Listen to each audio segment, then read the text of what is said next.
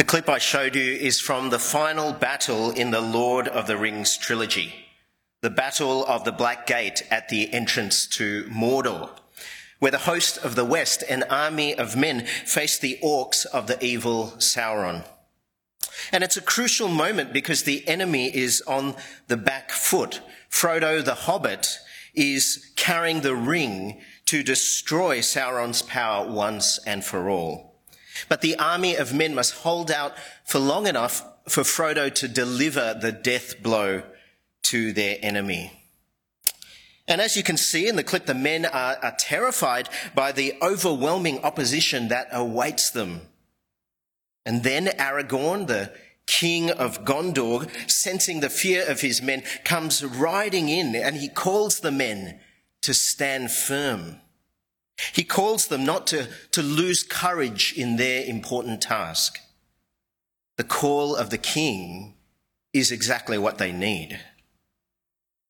And here in Matthew's Gospel, Jesus is about to send his 12 disciples on a mission throughout Israel. And like Aragorn's men, they're going to face opposition, serious opposition, as we heard in the Bible reading. And what the disciples need more than anything else is the call of their King Jesus. They need to cling to his words as they step out on his mission. And we, like the disciples, also need the call of the King, for Jesus has called us to go on mission in a hostile world. And there is much at stake in this mission, the eternal lives of men, women, and children. We need his word as much as ever.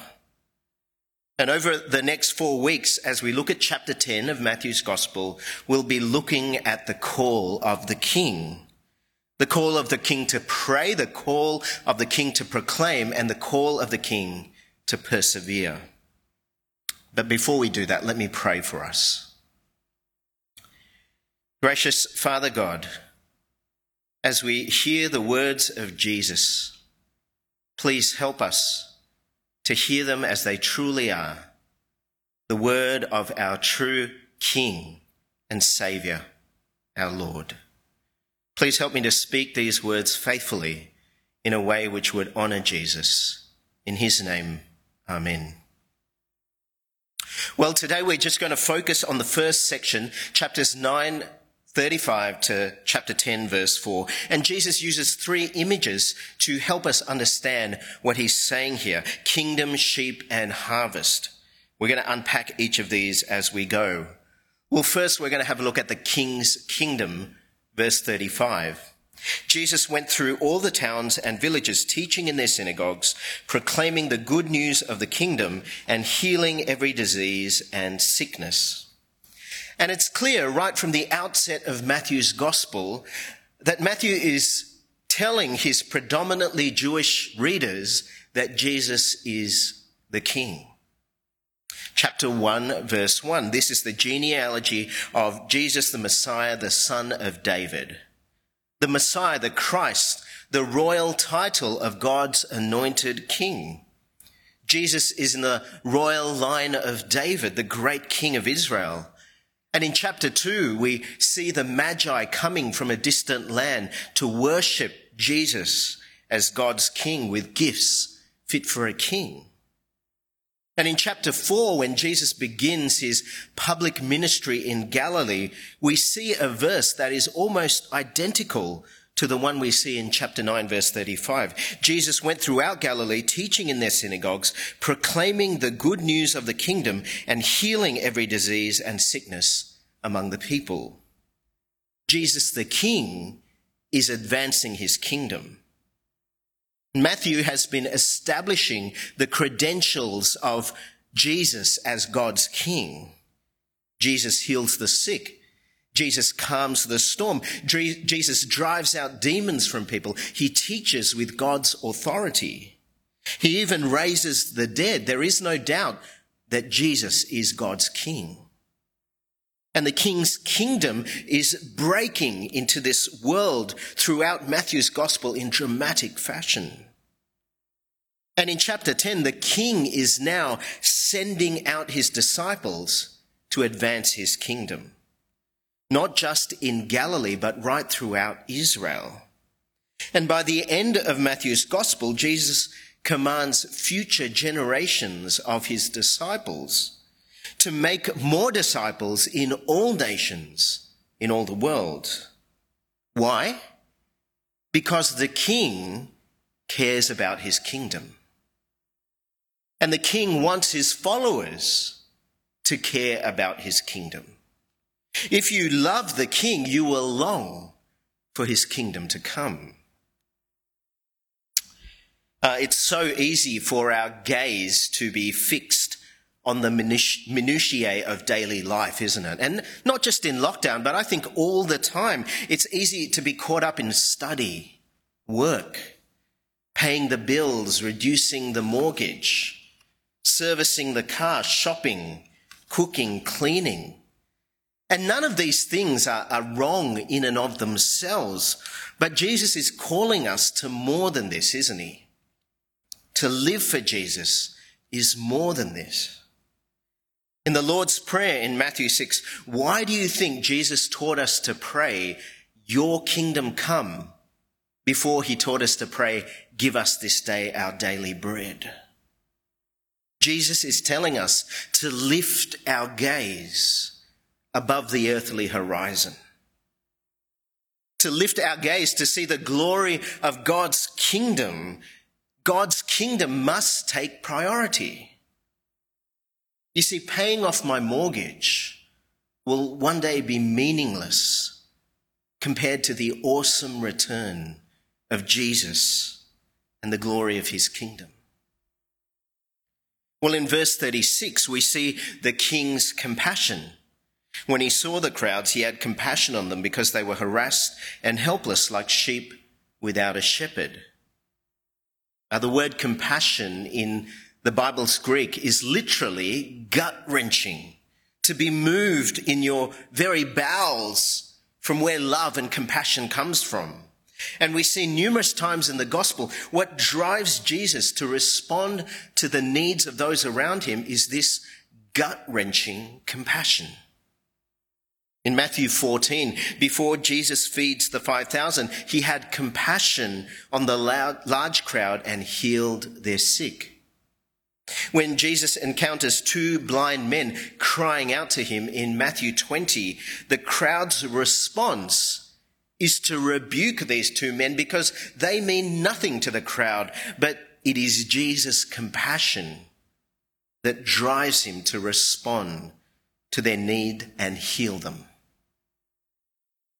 You see, this king is not driven by an insatiable thirst for power that uses and abuses people for selfish gain. No, this is a king who responds with tender compassion to the needs of others. And I'm sure for many watching today, that is one of the things that drew you to Jesus. A compassion that you have not seen from anyone else. Someone who is there for you even when everyone else fails. Someone who doesn't condemn you or reject you for the things that you have done. Someone who is willing to pay the ultimate price for you, for your greatest need. Jesus' compassion in verse 36 tells us what he thinks is our greatest need. Verse 36, because they were harassed and helpless like sheep without a shepherd. Jesus uses a rather unflattering image to describe what people are like. Sheep without a shepherd. Sheep without a shepherd are lost, directionless, prone to wandering aimlessly, looking for something, prone to fall into danger, vulnerable to predators. Sheep without a shepherd in the Old Testament, through writers like Ezekiel, describe the people of Israel, people who are neglected by their leaders, brutally exploited by them. People that rather than being cared for by their leaders as God's precious flock, in the end were left to be dangerously lost, desperate for direction and for leadership. And the Bible is clear that sheep who are lost in sin. Isaiah 53 verse 6 says, "We all like sheep have gone astray, each of us turned to his own way. We are sheep who have been sinned against by others, and we are sheep who sin against God and others." The words of Jesus here in chapter 9 have been an incredible help to me in assessing people's great need. Harassed and helpless, like sheep without a shepherd. Now, these words have taught me to be more understanding of people, because all of us have been harassed by the sin of others, and all of us are helpless to our own sin. When I see the fierce anger of the husband who bullies his wife and children because he was bullied by his parents, he is a sheep without a shepherd. When I see the desperate woman piling toilet paper into her shopping trolley, otherwise she will think of herself as a terrible mother, she is a sheep without a shepherd. When I see the Instagram influencer who needs to Photoshop every imperfection out of her photos, she is a sheep who needs a shepherd. When I see people self-medicating to escape from the burden of guilt and shame, they are sheep without a shepherd. Now, don't get me wrong. I'm not saying that there's not a need for accountability, that there's not a need for psychological help or medication or help in other forms, but sin underlines all these problems. That is us, isn't it? Harassed and helpless, and not just when we're in lockdown, but all the time. Without Jesus, we are sheep without a shepherd, lost in our own sin and the sin of others. You see, our great need is not a recipe to win at life. Our great need is not a coherent vaccination program. Our great need is for a shepherd who can deal with sin. In Matthew 18, Jesus tells a parable to describe the kind of shepherd he is. For every sheep lost in sin, Jesus is willing to pursue them until he finds them.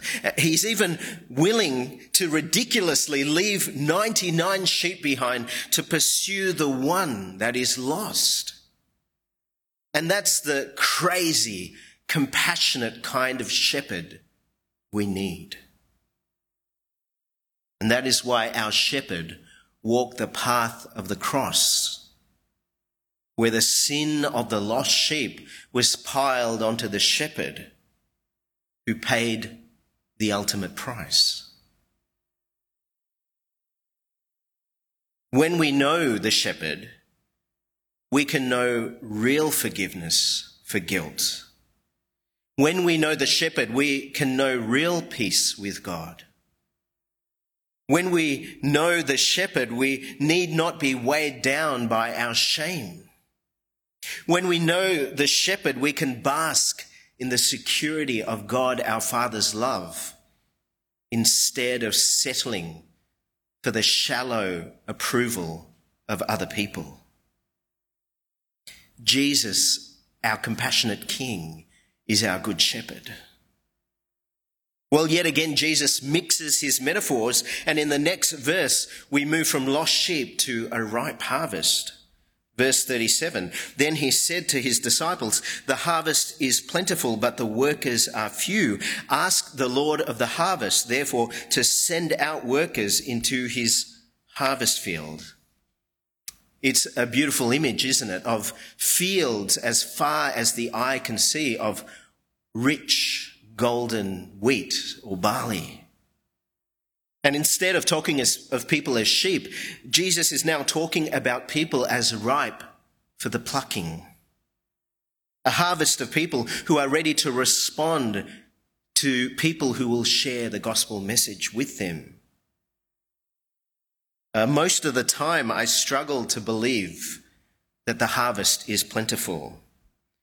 When I look at the state of Christianity in Australia, it seems there is not much fruit for the picking. Churches are shutting. There's an increasing hostility to the message of Jesus. And yet God reminds me again that he is the Lord of the harvest, and I have little faith. I thought for sure that COVID would stop the gospel in its tracks. I thought it would be very hard for anyone to follow Jesus if they couldn't come into a church or if they couldn't meet a Christian. And yet recently I heard a testimony of someone in our own church coming to faith in Jesus last year simply by reading the Bible and watching YouTube videos, long before he walked through the doors of a church and met a Christian. You see, the harvest is plentiful. In recent years, the fastest growing church in the world is in Iran. And we ourselves have seen some of this harvest in our Iranian congregation. This is from a Gospel Coalition article written in April this year. The Iranian Revolution of 1979 established a hardline Islamic regime. And over the next 2 decades, Christians faced increasing opposition and persecution. All missionaries were kicked out. Evangelism was outlawed, Bibles in Persian were banned and soon became scarce, and several pastors were killed. The church came under tremendous pressure, and many feared it would soon wither away and die. But the exact opposite has happened. In the last 20 years, more Iranians have become Christians than in the previous 13 centuries since Islam came to Iran. In 1979, there were an estimated 500 Christians from a Muslim background in Iran. Today, there are hundreds of thousands. Some estimate more than 1 million. According to the research organisation Operation World, Iran has the fastest growing evangelical movement in the world. The second fastest growing church is in Afghanistan, where Afghans are being reached in large part by Iranians. That's amazing, isn't it? Friends, the harvest is plentiful, but the workers are few. There is a problem. Jesus says we need workers, which leads Jesus, the call of the King, to pray. Verse 38, ask the Lord of the harvest, therefore, to send out workers into his harvest field.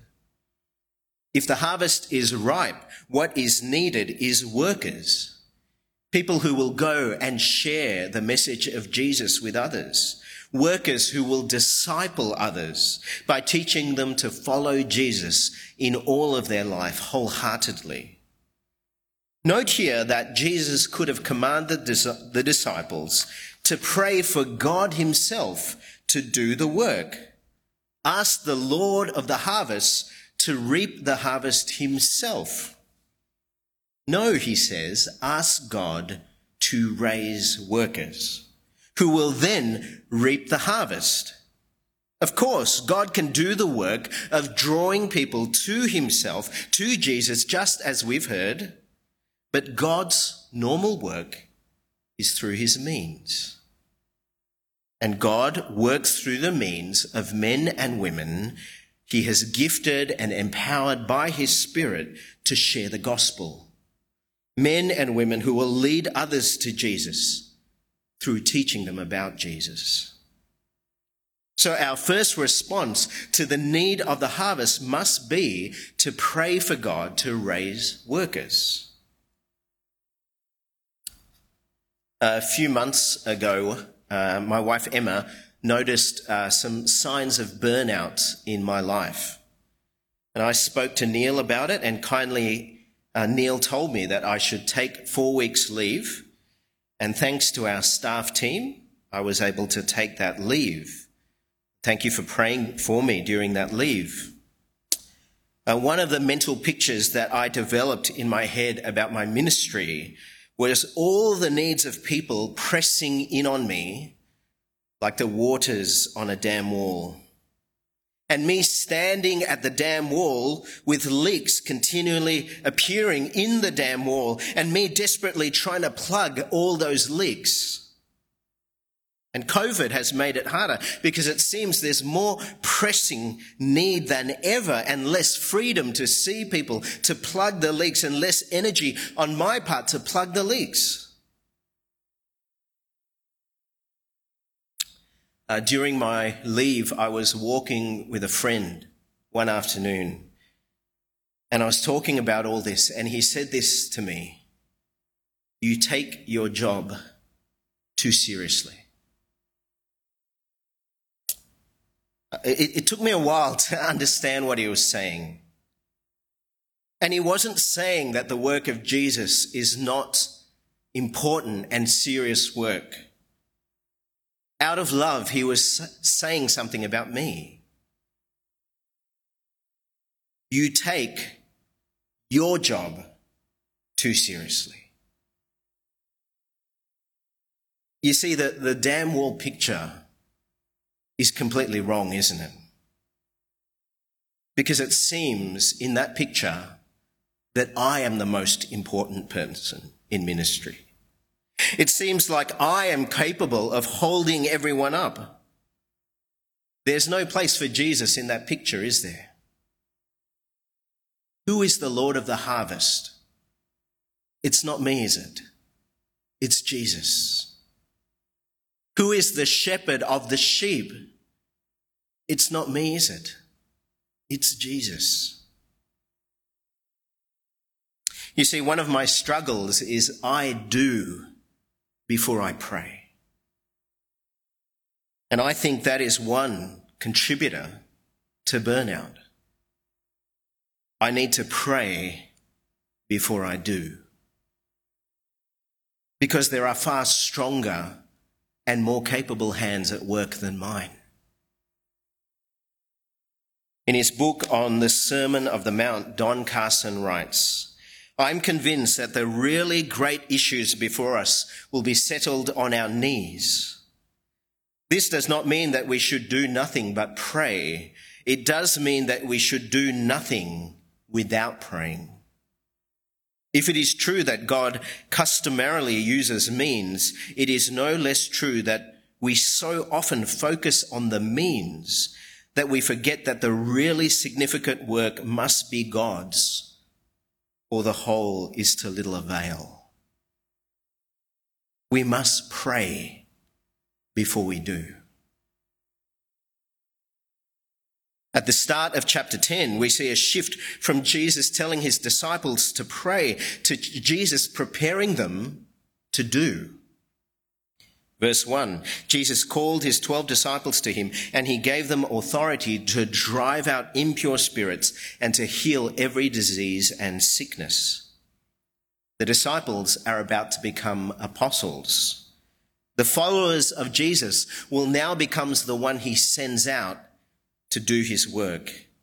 That is what apostle means, one who is sent with the authority of the sender. Jesus gives authority to the 12 to advance his kingdom, and they will now do the same as Jesus did before, driving out demons, healing sickness, proclaiming the good news of Jesus. Now, you would think that if you are going to entrust such great responsibility to people on the front line, you would choose the best of the best, elite special forces, perhaps the best and brightest students of the Old Testament, perhaps the most gifted public speakers, the most extraordinary miracle workers. Instead, who does Jesus choose? Verse 2, these are the names of the 12 apostles. First, Simon, who is called Peter, and his brother Andrew, James, son of Zebedee, and his brother John, Philip and Bartholomew, Thomas and Matthew the tax collector, James son of Alphaeus and Thaddeus, Simon the Zealot, and Judas Iscariot, who betrayed him. Jesus doesn't choose special forces, he chooses Dad's army. This is a motley crew he's chosen. The first four, Simon, Andrew, James and John, we met back in chapter 4. Uneducated fishermen from a Galilean backwater. Matthew, the author of this gospel, is not ashamed to remind us that he was a tax collector in a previous life. Someone who was loathed by the Jewish community as a collaborator with the Romans. Someone who exploited his neighbours.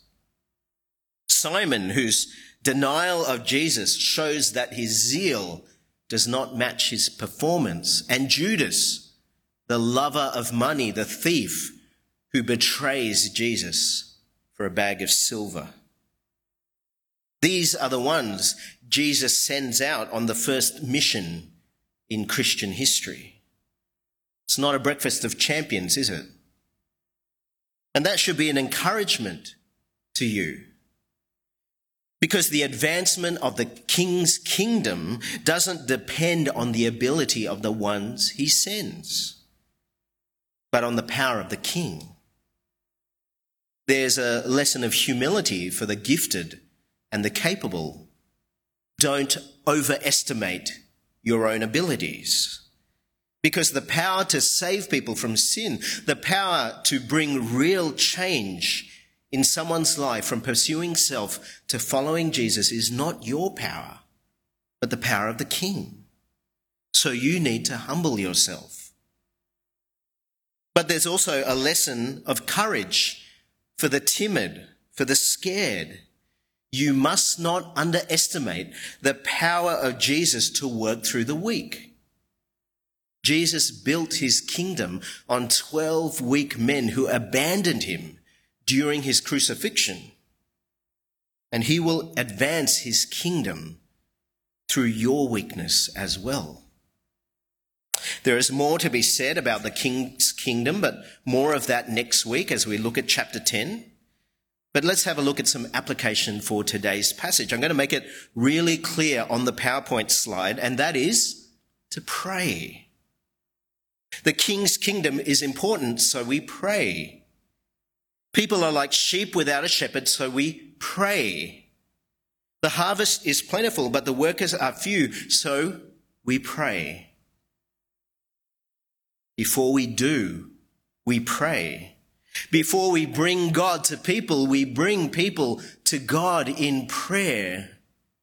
Before we get on our feet and go, we must get on our knees and pray. What should we pray for? Your kingdom come. As Jesus taught us, that God would raise workers for his harvest. And why should we pray? Because we are utterly weak, aren't we? As weak as the disciples, less compassionate than our great shepherd, not nearly as strong as our King. For this is not our harvest, but his harvest. So we pray. Pray for our missionaries, those God has raised from our church and who has sent into other parts of the world to share the gospel. That God would provide everything they need to serve Jesus in his harvest. Next time you're allowed to come to the church building, why not pick up a prayer card for those missionaries and as a household pray for them? Kat Thu will be visiting next month from Nepal and from New Zealand. Kat's coming to speak about the work of the gospel in Nepal amidst COVID. And it would be great to attend her mission-minded event so you know how to pray. For good reasons, the Short family are coming back from the West African nation where they've been serving for more than 10 years. And you know what they would love more than anything else is if you prayed for God to raise 10 times more workers to replace them in that nation. Pray for our Iranian congregation, that God would raise men and women to disciple young believers and model the faith of Jesus to others, that God would raise people to teach the children and young people who face the challenge of growing up between two cultures here in Australia.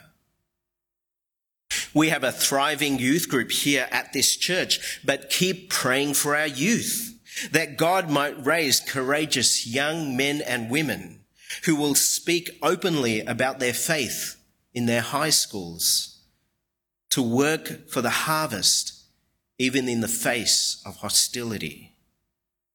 We have ministry trainees here in this church and in the Christian Union trying to work out whether God is raising them to teach the Bible as their gospel ministry or whether to serve him in other ways. Pray that God would give them wisdom and conviction about their futures. There are AFES workers in our congregation and students who are part of AFES who labour in the harvest at universities, and it's been hard work for them because of COVID. Not being able to gather physically on campus to see students face to face easily has made a challenging ministry even harder. And yet God is adding to their numbers. Pray that God would raise future generations of leaders for these groups for the harvest. Not only to share the gospel at uni, but beyond. Pray for our own church. COVID has sapped our energy and our momentum, but we need more people to disciple young believers by reading the Bible with them. We need people to follow up others who've attended Christianity Explored. We need workers for various ministries in the church, and only God can raise them. One of the most helpful things you can do after this talk to help your prayer is to go to our website, click the communicate button on the live page, and there you'll see an option to receive the daily devotion and prayer email. And each day you'll receive a Bible reading and reflection written by one of our pastors here. And you'll receive a few names from your congregation to pray for. And you'll also receive prayer requests from our various ministries here in this church, our missionaries and our AFES workers. That's a great thing to do. And here's another thing to do. Come to our prayer meeting on Zoom next Wednesday. There's not much else we can do at lockdown. Why not, over lunch, take some time to pray, or at dinner, or before or after dinner, pray with your household that God would raise workers for his kingdom. Let me add one caveat before I finish. When Jesus told his disciples to pray for God to raise workers, the disciples were going to be part of the answer to that prayer, because Jesus then sent them to do his kingdom work. You see, if you ask God to raise workers for the harvest, you must be willing to be part of God's answers in raising you to be a worker for the harvest. And that might be sharing Jesus in your family. That might be you sharing Jesus in your workplace. It might be you leaving behind comfort and safety to go somewhere else in God's harvest. It might be you making choices that mean you leave financial security behind. It might mean that you give more generously of your time and money than you ever thought. Praying and doing go hand in hand. And more of that next week. Friends, we need the call of the King, don't we? And the call of the King is to pray. Let me do that right now for us. Gracious Father God, we know that we are lost in our sin, like sheep without a shepherd. We need Jesus. The world needs Jesus. Thank you that Jesus is the kind of shepherd who pursues his lost sheep. who's willing to die on the cross for us, and for that we give you great thanks and praise. Father, we thank you that you are the Lord of the harvest, that many people are ready to respond to the message of Jesus. Please raise men and women to share this gospel all around the world, in our church, in our university campuses and schools, in our workplaces, in our Iranian congregation. Gracious Father God, please help us to rely on Jesus, not on ourselves, and help us to be willing to be part of the answer to that prayer. In Jesus' name and for his glory. Amen.